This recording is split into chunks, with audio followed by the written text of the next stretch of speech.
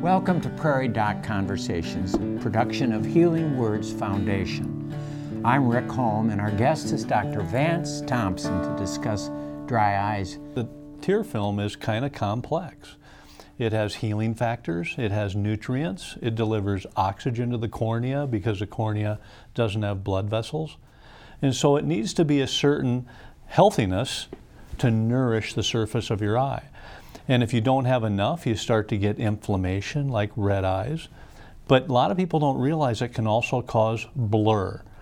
That right where the light and the image rays come into contact with our tear film is the majority focusing power of our eye. Right. And so we really want to understand the therapeutic aspect and the optical quality of the tear film in a good exam. Talk to your doctor about your dry eyes. Yeah.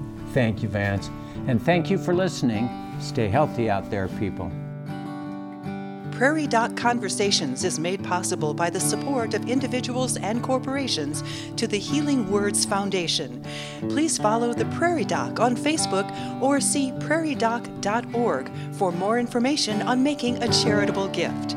Thank you.